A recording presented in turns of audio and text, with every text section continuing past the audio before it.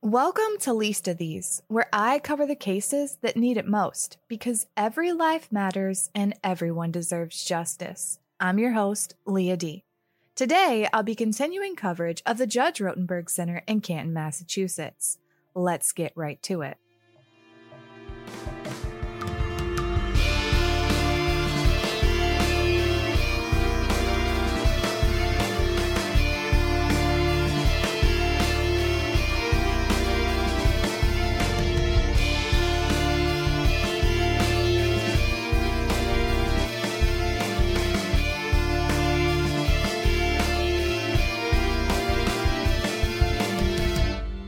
In the last two episodes, we've taken a look back into the history of Matthew Israel, his obsession with aversives, Judith Weber, and how the Behavior Research Institute became what is now known as the Judge Rotenberg Center.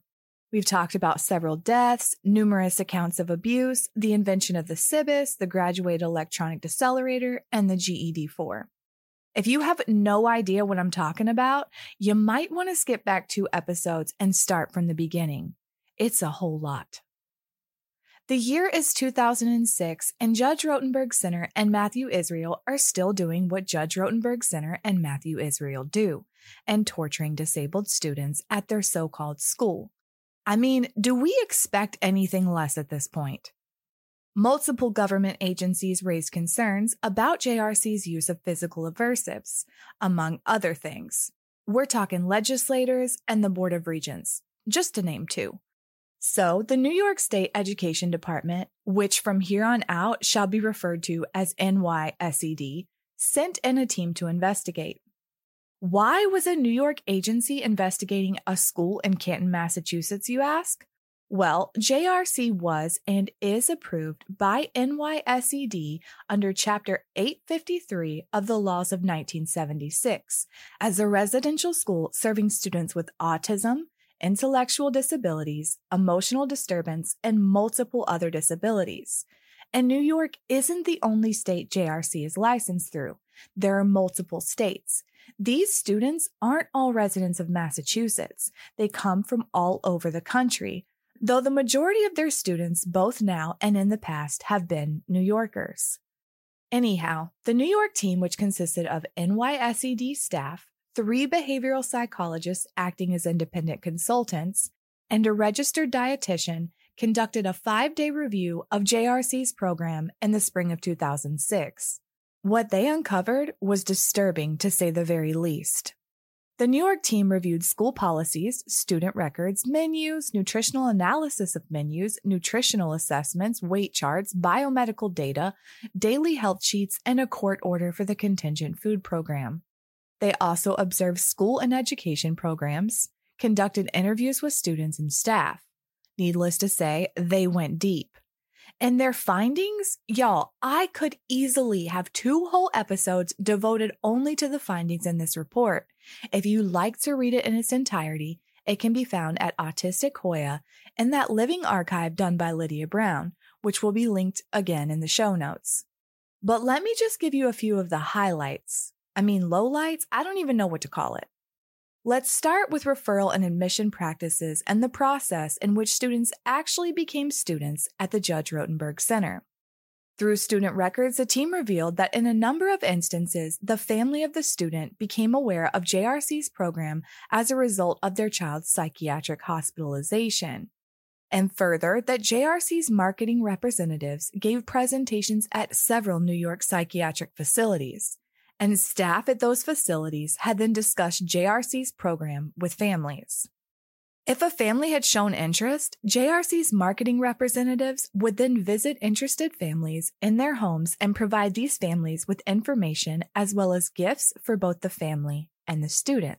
Gifts, huh? An example was listed in the report: a gift bag for the family and a basketball for the student. Anyone else want to know exactly what's in that gift bag? Okay, so now they have their prospect. The next step was to work on that student's behavior plan. So they would need an assessment. Exactly how does JRC assess the student and determine who needs level 3 physical aversives added to their behavior plan? Well, according to the report, physical aversives can be added to a student's behavior plan before they've even stepped foot into the school. Quote, JRC may decide prior to a student's acceptance into the program that he or she requires aversive procedures based on historical and current behavioral information provided by the parents, the Committee for Special Education, and other records or reports. The school districts and the parents are informed that JRC will seek a court order through the substantiated judgment process to use aversive procedures that include the use of skin shock, manual and mechanical restraints, helmets, and contingent food or specialized food programs. Parents are asked to sign an informed consent for JRC to seek the aversive procedures and for JRC to seek the court order to use the aversives. The school district and parents are informed that the use of aversive procedures may be a condition of the student's acceptance and continued enrollment in the program. Y'all remember that zero rejection policy, right? Well, it seems there are a couple stipulations to the student's acceptance and enrollment into the program. So now we've effectively recruited the student and the family or guardian has signed for the aversives. Now what? Well, JRC needs that signature from the probate judge to approve the use of Level 3 physical aversives on the student. So after enrollment, a student is initially placed in an educational setting designated by JRC as an Alternative Learning Center, or ALC, which is just a fancy word for a small conference room, and a residence which JRC itself characterizes as one of the most restrictive settings. And the student is watched literally 24 hours a day, 7 days a week, each behavior documented. According to the report, in this setting, interactions with students involve little to no instruction. Staff primarily attended to the students' negative behaviors and employed the use of physical and mechanical restraints at a high frequency and for extended periods of time. Quote, one student's behavior chart documenting total inappropriate behaviors showed an increase from 800 per week during the first weeks after admission to JRC to an average of 12,000 per week. Question, was that student truly displaying inappropriate or dangerous behaviors, or had we already added blinking for too long as an inappropriate behavior? I'm just wondering. If you break it down, that's roughly 1,700 so-called behaviors a day. For argument's sake, let's say the student was awake from 6 a.m. to 10 p.m. If you break it down even further to hours, this student had 100 inappropriate behaviors an hour, which is more than one every minute. In a small room, likely restrained, but somehow managed to display 1,700 behaviors a day. Something stinks. What is also interesting is what's not documented in those notes. You know, things like positive behavior or academic progress. I mean, why would they need to document that? Remember, this is what goes in front of the judge to substantiate the need for Level 3 aversive behavioral interventions. The report notes that on at least 3 occasions, quote, the staff was anxiously awaiting court approval of the GED to help the child more effectively. Anxiously awaiting court approval to shock disabled children and adults. Sit with that for a minute. So now the student has been recruited, family has signed off on the use of Level 3 aversives, student has been observed in every inappropriate, and I use that term loosely, behavior has been documented while the student sits in a tiny room for weeks, and the judge has signed off on the behavior plan and the use of Level 3 aversives. It's time for the therapy to start. This report clearly defined exactly what Level 3 aversives were and how they were and still are used at the Judge Rotenberg Center. And we're not stuck in the 80s anymore. This is 2006. The report defined Level 3 aversives as a broad spectrum of punishment techniques that include movement limitation, for example, mechanical and physical restraint, contingent food programs, helmet, electric skin shock, and the use of behavior rehearsal lessons. And in case you need a refresher, behavior rehearsal lessons were designed by Israel because he believed if you wanted to eliminate a behavior, it had to occur enough for the student to get rewarded or punished. Remember Kathy and her stealing opportunities? And how the team investigating it way back then had called it entrapment? Well, 11 years later, and we're still on that bullshit. Let's get down to the 13 findings the NYSED team documented in this 26-page report. That's what we're all here for, right? Well, buckle up, Buttercup, because here we go. Finding number 1. The integrity of the behavioral programming at JRC was not sufficiently monitored by appropriate professionals. For example, JRC's psychology department listed a total of 17 clinicians. Of that 17, only 4 were licensed in the state of Massachusetts. 1 was licensed in another state, and 1 was licensed as an educational psychologist. So that makes 6. What about the other 11? Another example of insufficient monitoring was the fact that JRC was sending the GED devices home with parents when students were on home visits and instructing these parents to shock their children for bad behavior, which was obviously in direct violation of the FDA-required safety precautions on the device. I mean, you think? Finding number 2. JRC employs a general use of Level 3 aversive behavioral interventions to students with a broad range of disabilities, many without a clear history of self-injurious behaviors. The team had come to this conclusion based on several different factors, one being JRC's near-zero rejection policy. Most students were accepted into the program regardless of their diagnoses, but their treatment plan was all the same, regardless of what that diagnosis was.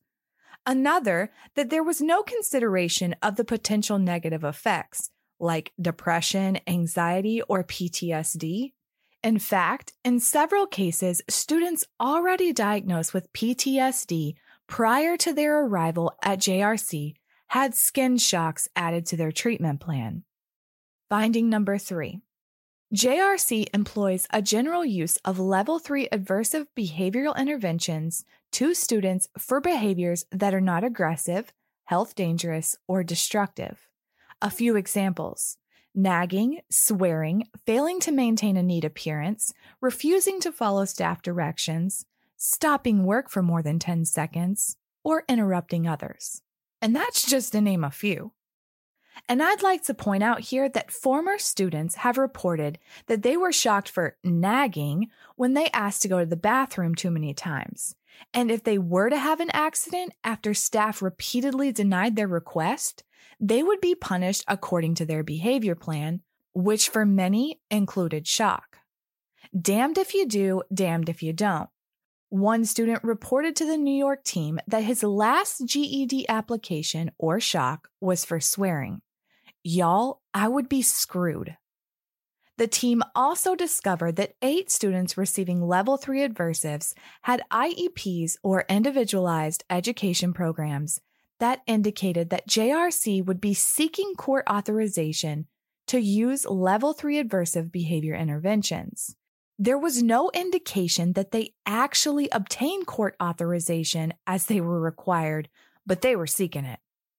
4 additional students were being punished with Level 3 aversives with absolutely no indication on the students' IEPs that JRC would even be seeking court approval. So let's get this straight. Students could be shocked for refusal to follow staff directions, but the staff didn't have to follow court orders? What planet am I even on, and how the hell did I get here? Finding 4. The use of electric skin shock conditioning devices, as used at JRC, raises health and safety concerns. The team cited concerns about the use of devices not approved by the FDA that automatically administered shocks, like that GED seat we talked about last week. These devices automatically activated and continued to deliver shocks until the behavior stopped. The staff had no control. The GED was also being used during showers and baths on some students, despite the warning label clearly stating that it was not to come in contact with water. Water, electricity, you see the problem here. Well, apparently JRC didn't, because not only did the staff openly admit to students wearing a GED during baths or showers, a student reported to the team that she had been burned when she was shocked while in the shower, and she was on the GED-4. There were also concerns about the GED itself and its modifications. Remember, Israel had upped the ante and made the device more powerful in both intensity and the duration of the shock with that GED-4 we were just talking about. The team expressed concern about the lack of peer review research, effectiveness, and safety of the modified GED, stating that NYSED has concerns regarding the long-term health and safety of the students, particularly those who may receive multiple electric shocks as part of their behavior plans. Finding 5. The contingent food program and specialized food program may impose unnecessary risks affecting the normal growth and development and overall nutrition and health status of students subjected to this aversive behavioral intervention. NYSED found that the contingent and specialized food programs focused only on the total number of calories earned and failed to identify on a daily basis what nutrients were being discarded as a result of the student not fulfilling their behavior contracts. Yes, I just said calories earned. Add that to the list of 7,500 things I never thought I'd have to say prior to covering this case. See, meals were divided into little cups. Think of the little plastic containers filled with dressing for your salad. If a student broke their behavior contract, they were forced to throw a cup away. Multiple portions of their meals, or in some cases, the entire meal would be discarded due to students breaking their behavior contracts. Students at JRC have to earn something as simple as freaking food. If you're thinking this sounds worse than prison, well, you'd be right. Finding 6. The education program is organized around the elimination of problem behaviors, largely through punishment, including the use of delayed punishment practices. Less than 10% of the students enrolled were receiving a reinforcement-only program. The team found that even those in the positive-only reinforcement program weren't being rewarded for good behaviors, but rather only rewarded for the absence of negative behaviors. Students who had a reported history of harm to self or others were observed by the team fully restrained in restraint chairs, wearing movement-limiting helmets, and placed in those conference rooms, isolated and excluded from participating in the classroom. Staff reported that students could spend the entire day restrained in these small rooms, isolated from the rest of the students. Some would spend all their time in these rooms until court approval for the use of Level 3 aversives could be obtained. For example, the team observed one student who left the school building in full restraints, hands and feet restrained with Velcro straps and a restraint chair, clearly agitated and upset, and returned the following morning carried to the conference room fully restrained in what appeared to the team to be the same chair. JRC reported to the team that 4 New York students were approved for the multiple application GED. What is that? Well, for example, a target behavior of aggression exhibited would result in the application of 5 GED skin shocks for the one single behavior. The GED was also sometimes applied after a delayed period of time, and by delayed, I do mean delayed. A student reported an instance when she had returned to her residence and fallen asleep. She was woken without explanation and told to stand. She was given a GED across her stomach and then was informed that the reason for the punishment was a target behavior she had displayed earlier that day for which she did not receive a GED. An opportunity for a punishment is never to be missed. Finding 7. Some students at JRC are forced to exhibit target behaviors so aversive behavioral interventions can be used. Yep, those behavior rehearsal plans again. Staff reported to the team that this type of behavioral intervention was difficult to participate in and dramatic to watch. A JRC staff member recounted that one of the BRL episodes involved holding a student's face still while a staff person went for his mouth with a pen or pencil, threatening to stab him in the mouth while repeatedly yelling, "You want to eat this! You want to eat this!" The goal of this whole episode? to aversively treat the student's target behavior of putting sharp objects in the mouth. The kicker? Regardless of the student's reaction, he would receive a shock. 5 shocks if he had taken the bait and tried to eat the pencil. 1 shock if he had turned his head away and refused. Either way, this student still received a shock. Finding 8. There is limited evidence of comprehensive functional behavior assessments in accordance with the Individuals with Disabilities Education Act being conducted at JRC.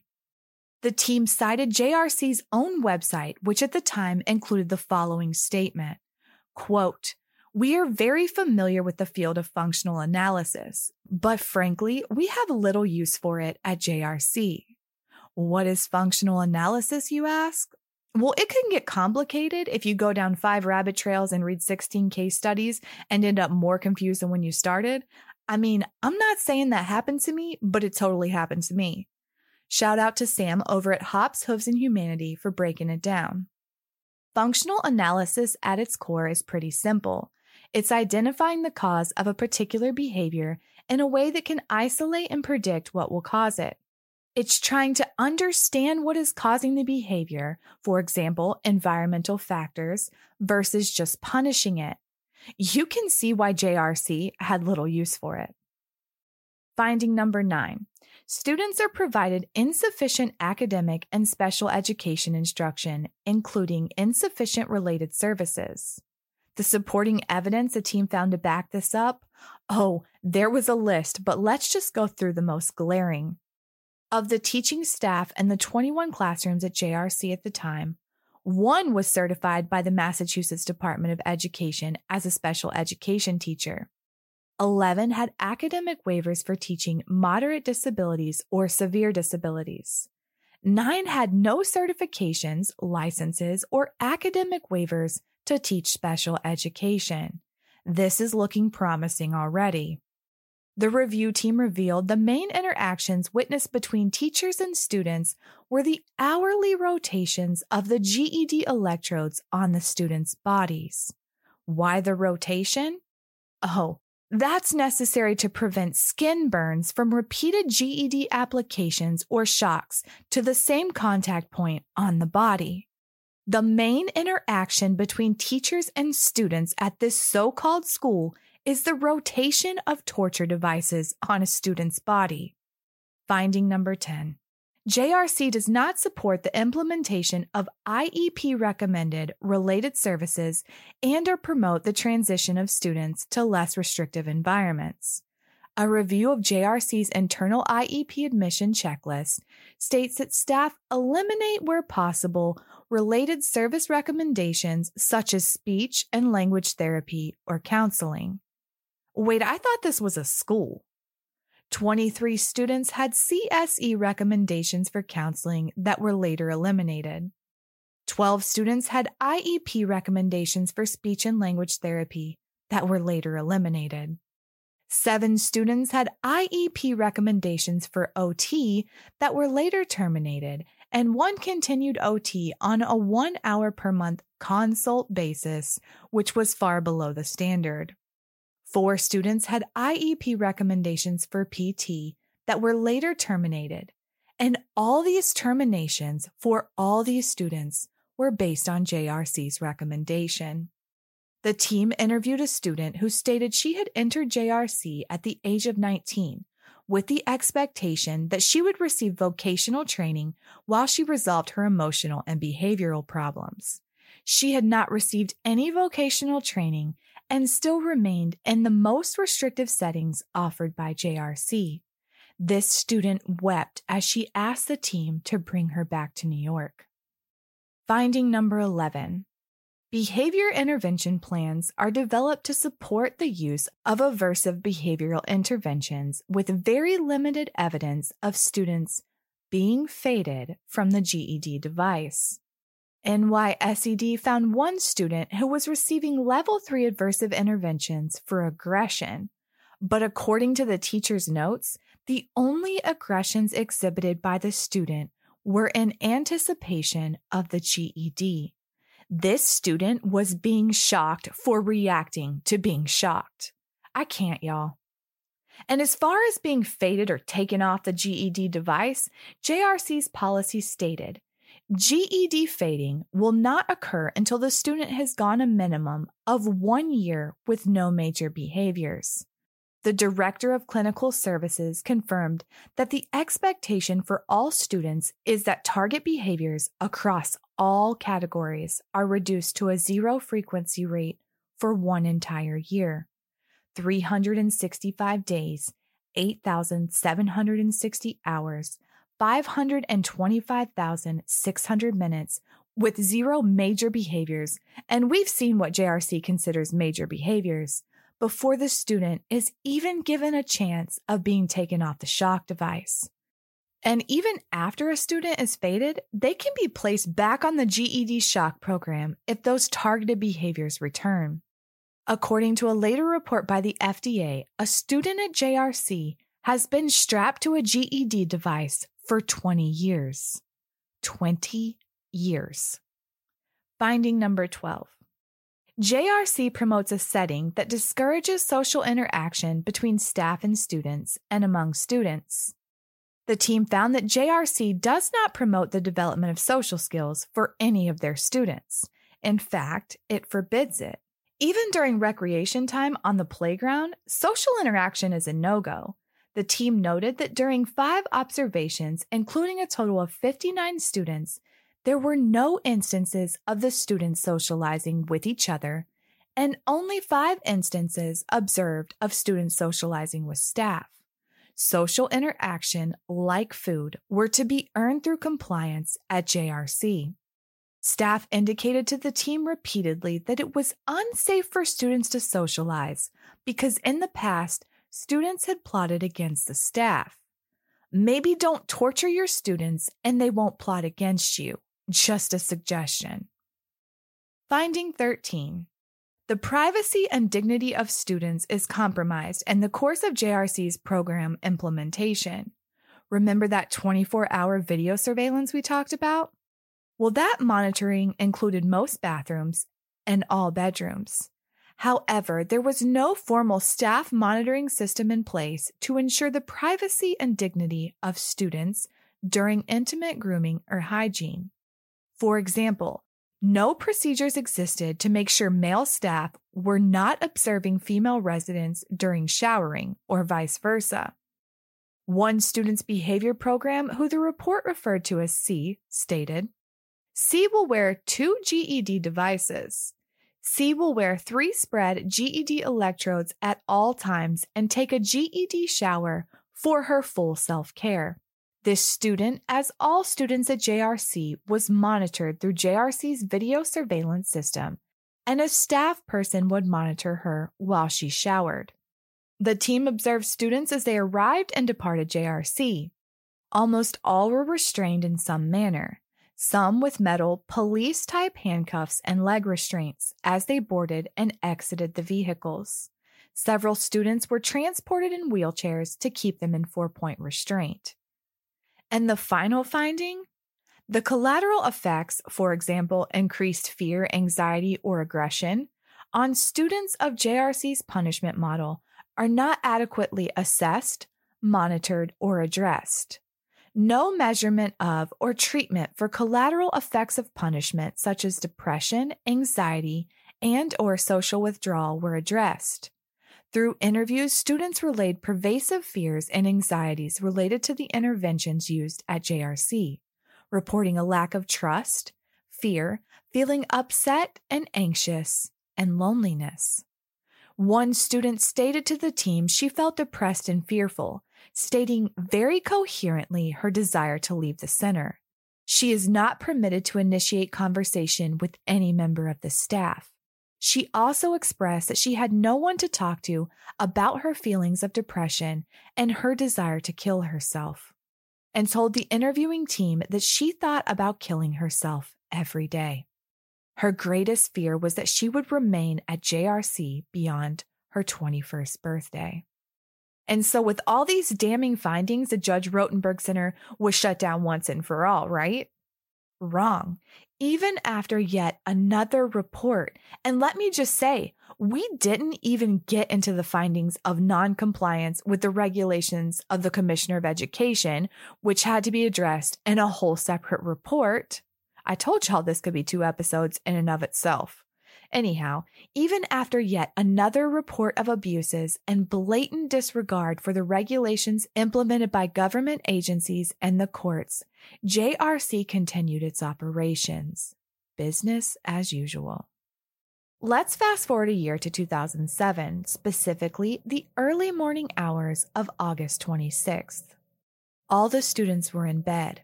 It was the middle of the night. A phone rang. A staff member answered, and on the line, it was apparently a supervisor from Matthew Israel's office ordering that 2 teenage students were to be administered shocks for misbehaviors that had occurred earlier in the day. According to ABC News, the boys were awakened and shocked despite their protests that they had done nothing wrong. The 16-year-old was shocked 29 times, and the 19-year-old was administered 77 shocks for their alleged misbehavior. Only they really had done nothing wrong. It was all a prank, a call from a former student who had escaped. 106 shocks were delivered to 2 teenage boys over a prank call. According to a report by the Disabled Persons Protection Commission, who was tipped off about the incident after a phone call was placed to their abuse tip line, one of the boys even suggested to staff that it could have been a prank, stating as he was being shocked, quote, "When have you ever known someone to call and give GEDs over the phone?" But he was ignored, and the staff continued with the punishment. In fact, one of the boys was later treated for 2 second-degree burns. According to Enterprise News, the 16-year-old who was from Virginia was moved from the center. But the 19-year-old remained. In fact, his parents still supported their son's treatment program at JRC. His father spoke to Enterprise News stating, "My son has been in and out of a lot of places and so highly medicated that he would drool. He was behaving better than he ever had at JRC. He's made huge leaps and bounds since he's been there." The 19-year-old's mother also spoke to the outlet, saying her son seemed to improve at JRC, and further stating about the shock therapy, quote, "It's medieval to me, but I guess it works." Her son had just been shocked 77 times for absolutely no reason at all, but hey, I guess it works. According to NBC News, 7 staff members were fired from the Judge Rotenberg Center after yet another report, this one from the Massachusetts Department of Early Education and Care, had found that 6 staffers at the JRC-ran residence had ample reason to doubt the orders to administer the shocks. But of course, they did it anyway. The staffers and a video surveillance worker on duty the night of the incident were fired.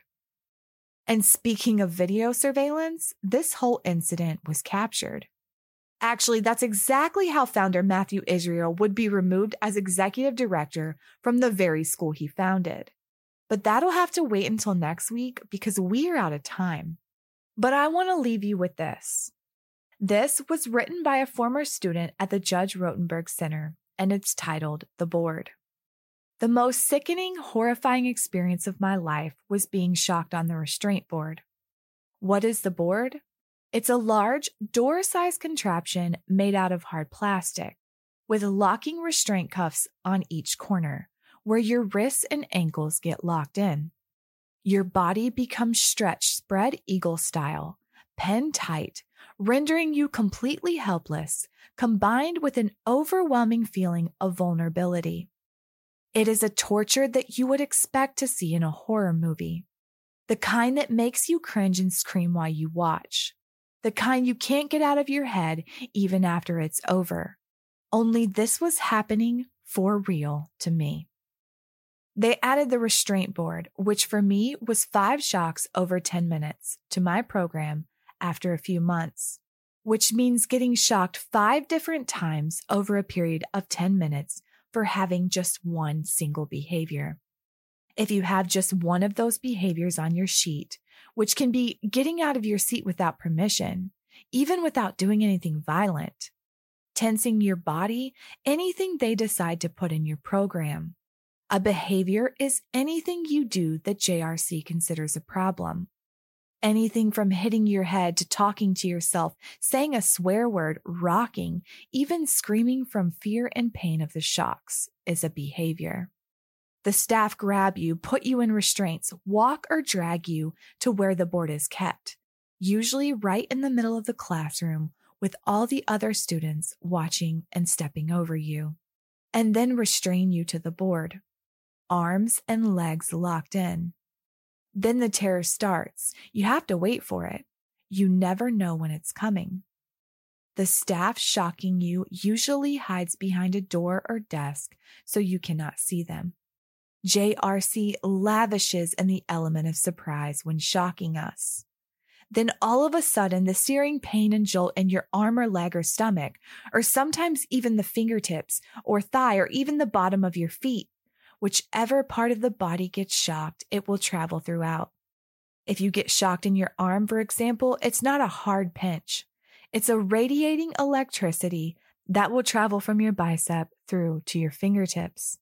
Your whole arm jerks against the restraints, causing added pain from your muscles being forced to contract against being tied up. The loud screech of the device goes off with it, and they say your name. There is no tensing up. 1 down, 4 to go. Your heart races immediately and you sweat profusely. All you want to do is throw up. That 10 minutes feels like hours. You try to prepare yourself for the next shock. I keep saying in my head, 4 more, 4 more. Please, just finish, please. Trying not to scream in fear because I will be shocked for that as well. It comes again without warning. Next time, maybe in your stomach. The stabbing pain runs left to right to left, across your belly button area. Your stomach heaves and you lose your breath. More sweat now. Your heart beats faster now than you can feel possible. I start to hope my heart stops. Anything to let me away from this. 3 more. But now it's even harder. I don't feel I can take any more of this torture. Besides the pain, it's the panic and fear in your mind. There were times when I peed on myself. One particular time, I was put on the board for hitting my head the night before.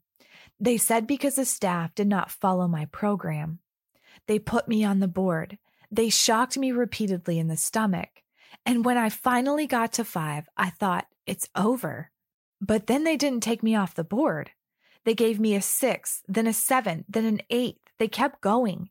I was so filled with fear, not knowing what was happening or when they would ever stop. I went away in my head. I started floating. I had no more tears left. When they finally stopped after 10, they sent other staff in to change my batteries. When they lifted the electrodes off my stomach, it was stuck. They had to pull because it had burned into my skin. I still have those scars on my stomach. When they took the devices off of me to test them, I was still strapped to the board. Every time I heard the noise from the test, I cried and panicked. The staff attempted to comfort me. She whispered to me so they wouldn't hear her because any kind of comforting is never allowed. I was shocked on the board on many separate occasions. One time for something I never even did. I lived this. These things happened. These things were done to me, and I witnessed them done to many others. At the time of this recording, there are still 55 students with electrodes strapped to their bodies at the Judge Rotenberg Center in Canton, Massachusetts. This is a reality for 55 human beings. We have to end this. As always, you can find more information on my Instagram at least_of_these or my Facebook at least of these. New episodes drop every Thursday. Believe me, you don't want to miss next week. More information can also be found at autistichoya.net. Lydia Brown has done an amazing job of creating a living archive of Judge Rotenberg Center's abuses. I'll link that in the show notes as well as a link to the full 2006 report. You can also go to Occupy the Judge Rotenberg Center on Facebook. The folks at Occupy the Judge Rotenberg Center have been at the forefront of this battle for over 2 decades. They need our support. Today, I leave you again with the talented Jennifer Musumba and her original song, Heavy Hitter. Until next time, be good to each other.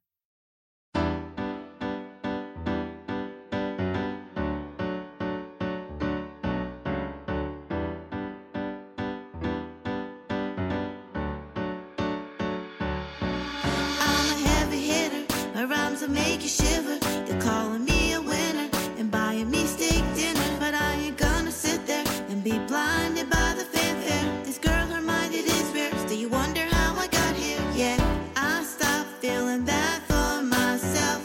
It don't look good on me. I put the pain on a shelf, and now my mind is free. They tried to keep me down and erase the best of me, but I kept swinging like a champion to make the whole world see that what you do to us and what you did to me. You thought it'd keep us quiet.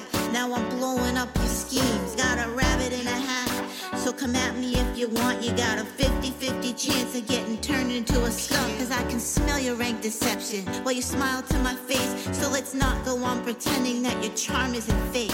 Yeah, I stopped feeling bad for myself.